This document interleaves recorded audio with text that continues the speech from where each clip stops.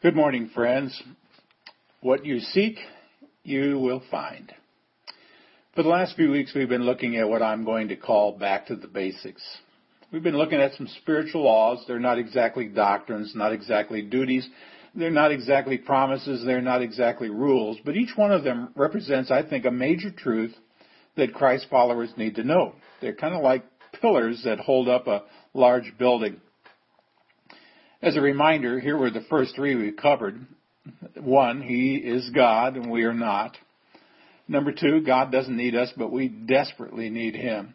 And 3, what God demands, He supplies.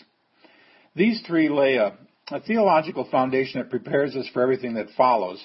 And they lead us to 3 words of response: submitting, admitting, receiving. We submit because He's God and we're not. We admit that we desperately need Him, and we greatly receive what God supplies in order that His righteous demands might be fully met. The third basic summarizes the entire gospel. We're so lost, so sinful, so desperate that if God didn't intervene, we're sunk. But He does.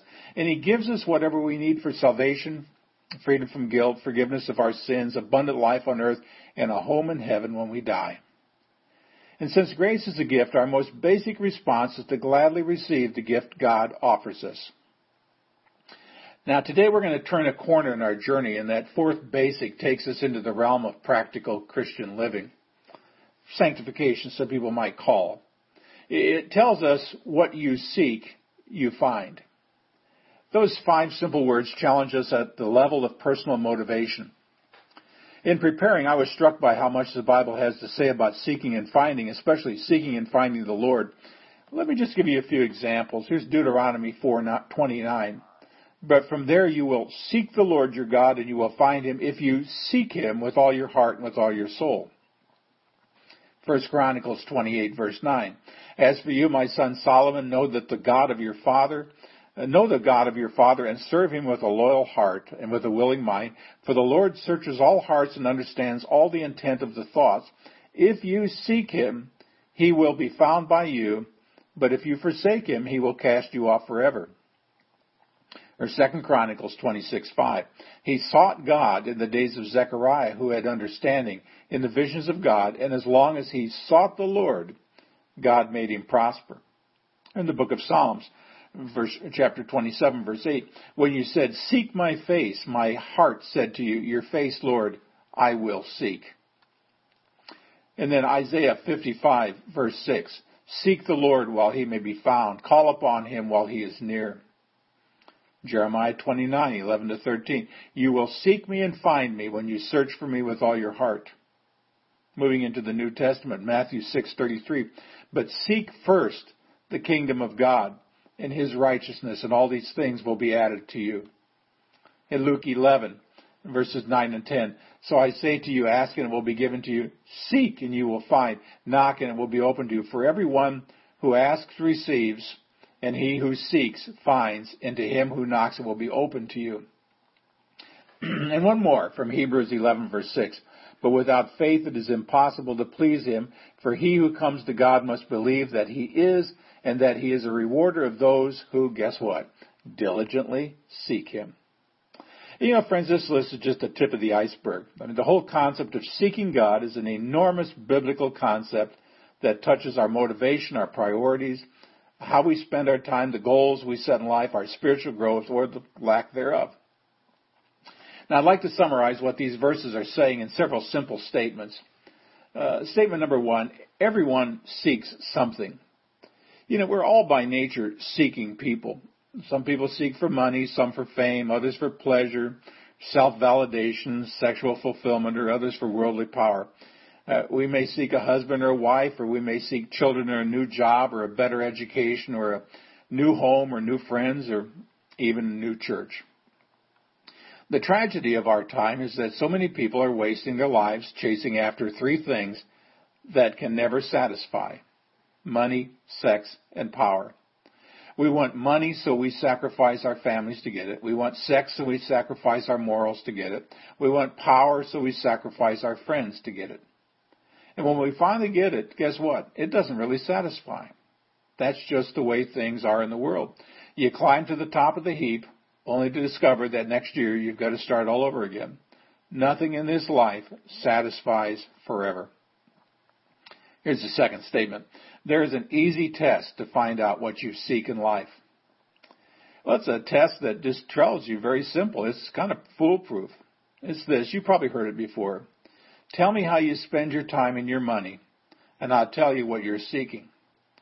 Now, you can say anything you like. You can come to church and look very religious, but your time and your money don't lie. I mean, time is life and money is nothing but the time it takes to make the money. I mean, show me your calendar and your checkbook, and I'll show you the truth about your priorities. I can recall reading about a man who looked at his life and concluded that he was just like the professor on Gilligan's Island. He said, quote, "The professor knew how to turn banana peels into diesel fuel and could take algae and make chocolate fudge, but he never got around to fixing that hole in the boat so they could get off the island. I too spent my life learning to do amazing things that didn't matter, and I ignored the hole in the boat. That's why I'm stuck where I am." End of quote. Here's our third statement. Whatever righteous thing you seek in the spiritual realm, you can have it if you want it badly enough. In Matthew, in the Beatitudes, chapter 5, verse 6, it says, "Blessed are those who hunger and thirst for righteousness, for they will be filled." You know, some friends, this is one of the most stupendous promises in the Word of God. If you're hungry and thirsty for the righteousness that God provides, you will be filled. Now, let me go out on a limb and make a bold statement. Whatever righteous thing you desire in the spiritual realm, you can have it if you want it badly enough. Now, I don't think we appreciate the importance of that truth. Most of us are about as close to God now as we want to be. We have about as much joy as we want, about as much peace as we want. We're the way we are because that's the way we want to be. Either we're happy that way or we accepted that this is who we are and we're not going to change. For the most part, you are where you are right now because that's where you want to be. If you're hungry for something better from God, you could have it. I mean, if you want it, you could have a closer walk with God. If you want it, you can have a better marriage. If you want to, you can do God's will. If you want to, you can witness for Christ. If you want to, you can learn how to pray. If you want to, you can grow spiritually. If you want to, you can walk in the Spirit. If you want to, you can become a man or woman of God. If you want to, you can change deeply ingrained habits. And if you want to, you can break destructive patterns of behavior. See, what we seek, we find. This is true in every area and realm of life. Unless we seek, we will not find. And what we seek, for good or ill, we eventually find it. Now, our primary problem stems from the excuses we make. We don't change and grow and seek God, and we stay the way we are because that's pretty much the way we want to be. We have learned to live with mediocrity and think things will never change or we're happy the way we are. Now, I can think of 3 excuses that keep us trapped, and I practiced all 3 of these, believe me. The first is the excuse of self-pity. See, as long as we mope around feeling sorry for ourselves, we can't get better, and we'll be stuck right where we are. The second excuse is the "I'm trying" excuse. Whenever we say "I'm trying," that's just an excuse for not doing what we say we want to do. I mean, we can excuse any sort of non-performance by saying "I'm trying." In one of the Star Wars movies, Yoda tells Luke Skywalker to use his powers to do something that seemed impossible. "I'll try," said Skywalker. "No," said Yoda. "Do or do not. There is no try." You see, friends, you're either drinking or you're not drinking. You're either reading through the Bible or you're not. You're either paying off your credit cards or you're not. You're either passing geometry or you're not. Or you're either losing weight or you're not. You're either cursing and swearing or you're not. You're either using drugs or you're not. You're either being faithful or you're not. You're either forgiving that person or you're not. You're either getting married or you're not. So saying "I'm trying" is just a weak excuse to take the pressure off yourself. I mean, you think you get credit for doing something that you're really not doing. And in the end, it's a way of deceiving yourself into thinking you've changed when nothing has changed. One thing I've learned is this: the real answer is to admit I am powerless to change myself, and that God could and would if he were sought. He'd relieve me of whatever, just like that. The third excuse is simply saying, I'll never change, or I can't change, or I don't want to change. If that's your bottom line, you can stop listening to this message right now because I really don't have anything else to say to you. Unless you want to change, you're doomed to stay the way you are. Well, let's wrap this up with a simple question of application. Are you a God-seeking person? How would you answer that? What evidence in your life points in a positive direction? I mean, it's not good enough to be religious or simply busy going to church events. As good as that may be, it's not the same as seeking God with all your heart. I want to ask each of you to do something that might seem a little strange and probably a bit difficult. Go to someone who knows you well and ask this question. Am I a God-seeking person? When you look at my life, do you see the qualities in me of a person who truly seeks God? Now, if you'd really like to make this a fascinating test, ask an unsaved friend or relative that question. You may be surprised at how readily they answer. I mean, unsaved people may not understand the intricacies of our faith, but let me tell you, they know the difference between someone who seeks God and someone who doesn't. Often unbelievers can be less easily fooled than believers. They don't focus on the outward as much as we might. They can spot a God-seeking heart, even if that's not what they would call it.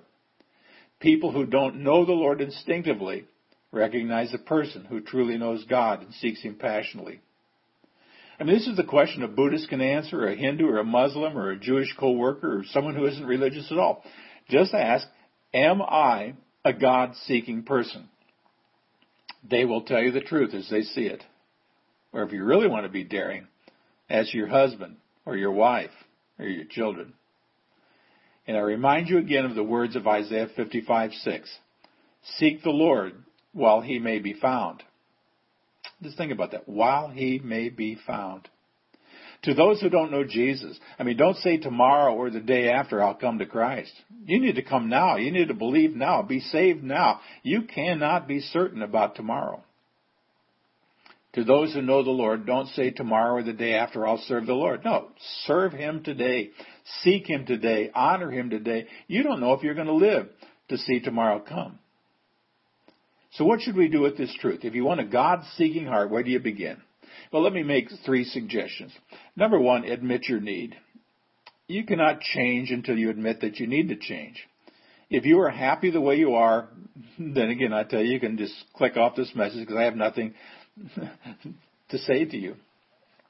But if you're tired of turning banana peels into diesel fuel while there's a hole in your boat, then pay attention because your life could be radically changed. The second thing is to cry out to God for help. If you need the Lord, cry out to Him today. Seek Him with all your heart and you will find Him. And third one is surround yourself with God-seeking people. God seekers aren't hard to find. Find some friends who truly seek the Lord and glue yourself to them.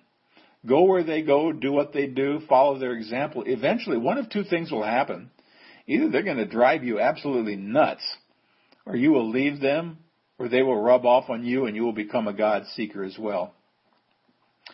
Fourth, wait on the Lord. This is a hard discipline for most of us. Our message to God is, give me patience and give it to me right now. We want spiritual maturity and we want it by 11:30 a.m. But we're not accustomed to waiting patiently on the Lord. But let me tell you, friends, waiting has many positive benefits. It purifies our hearts. It increases our longing to know the Lord intimately. As we wait and as we pray, our souls grow hungry to know the Lord. And fifth, spend some time in fasting. That's right, fasting. I believe there's a direct connection between biblical fasting and seeking the Lord. For some, that might mean going without a meal once a week in order to wait on God. I mean, fasting slows us down. It reorients our perspective. It weans us away from our love of the world and puts us in a spiritual position where we can seek God with fewer distractions. Thomas à Kempis said, seek God, not happiness. You know, we often have it backwards. We seek happiness and hope to have God thrown in as a bonus, but we end up with neither. The paradox of the gospel is that when we truly seek God, we find Him and we get happiness. that deep fulfillment, that lasting joy, the abundant life as well. But it takes years for many of us to figure that out. Some of us never get it straight. To the very end, we pursue earthly happiness and our own agendas and wonder why life leaves us frustrated and disillusioned. I close with this final thought today. Jesus' appeal is always personal. He never says, come and join the church, or come and be baptized, or come and give money. He simply says, come unto me.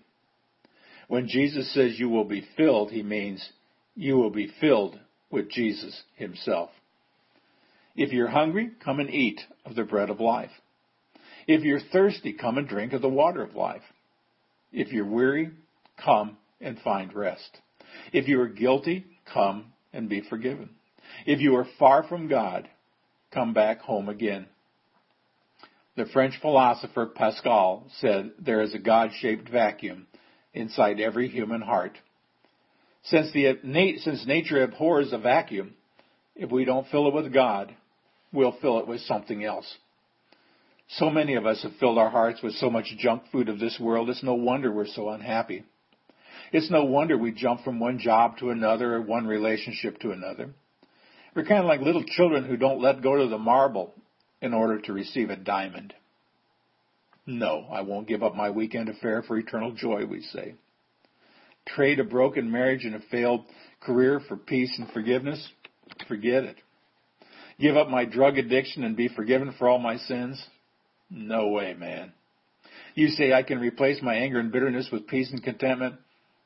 I can't take the chance. Sorry. It's no wonder we stay the way we are. We're trapped in the pit of excuses. We'd rather have misery and pain than risk it all on Jesus. Many centuries ago, St. Augustine explained both the problem and the solution. He said, "O God, you have made us for yourself, and our hearts are restless until they find rest in you." I'll say it again, friends. You will never be happy until you put God first in your life, and then realize there's no second, third, fourth, fifth, and so on. And you can never do that until you surrender your life to Jesus, the Christ, once and for all. Let me give you some good news. In God's kingdom, everything begins with a seeking heart. Salvation begins with a hungry heart. In the spiritual realm, what you seek is what you find. Until next week, see the vision, live the mission, feel the passion.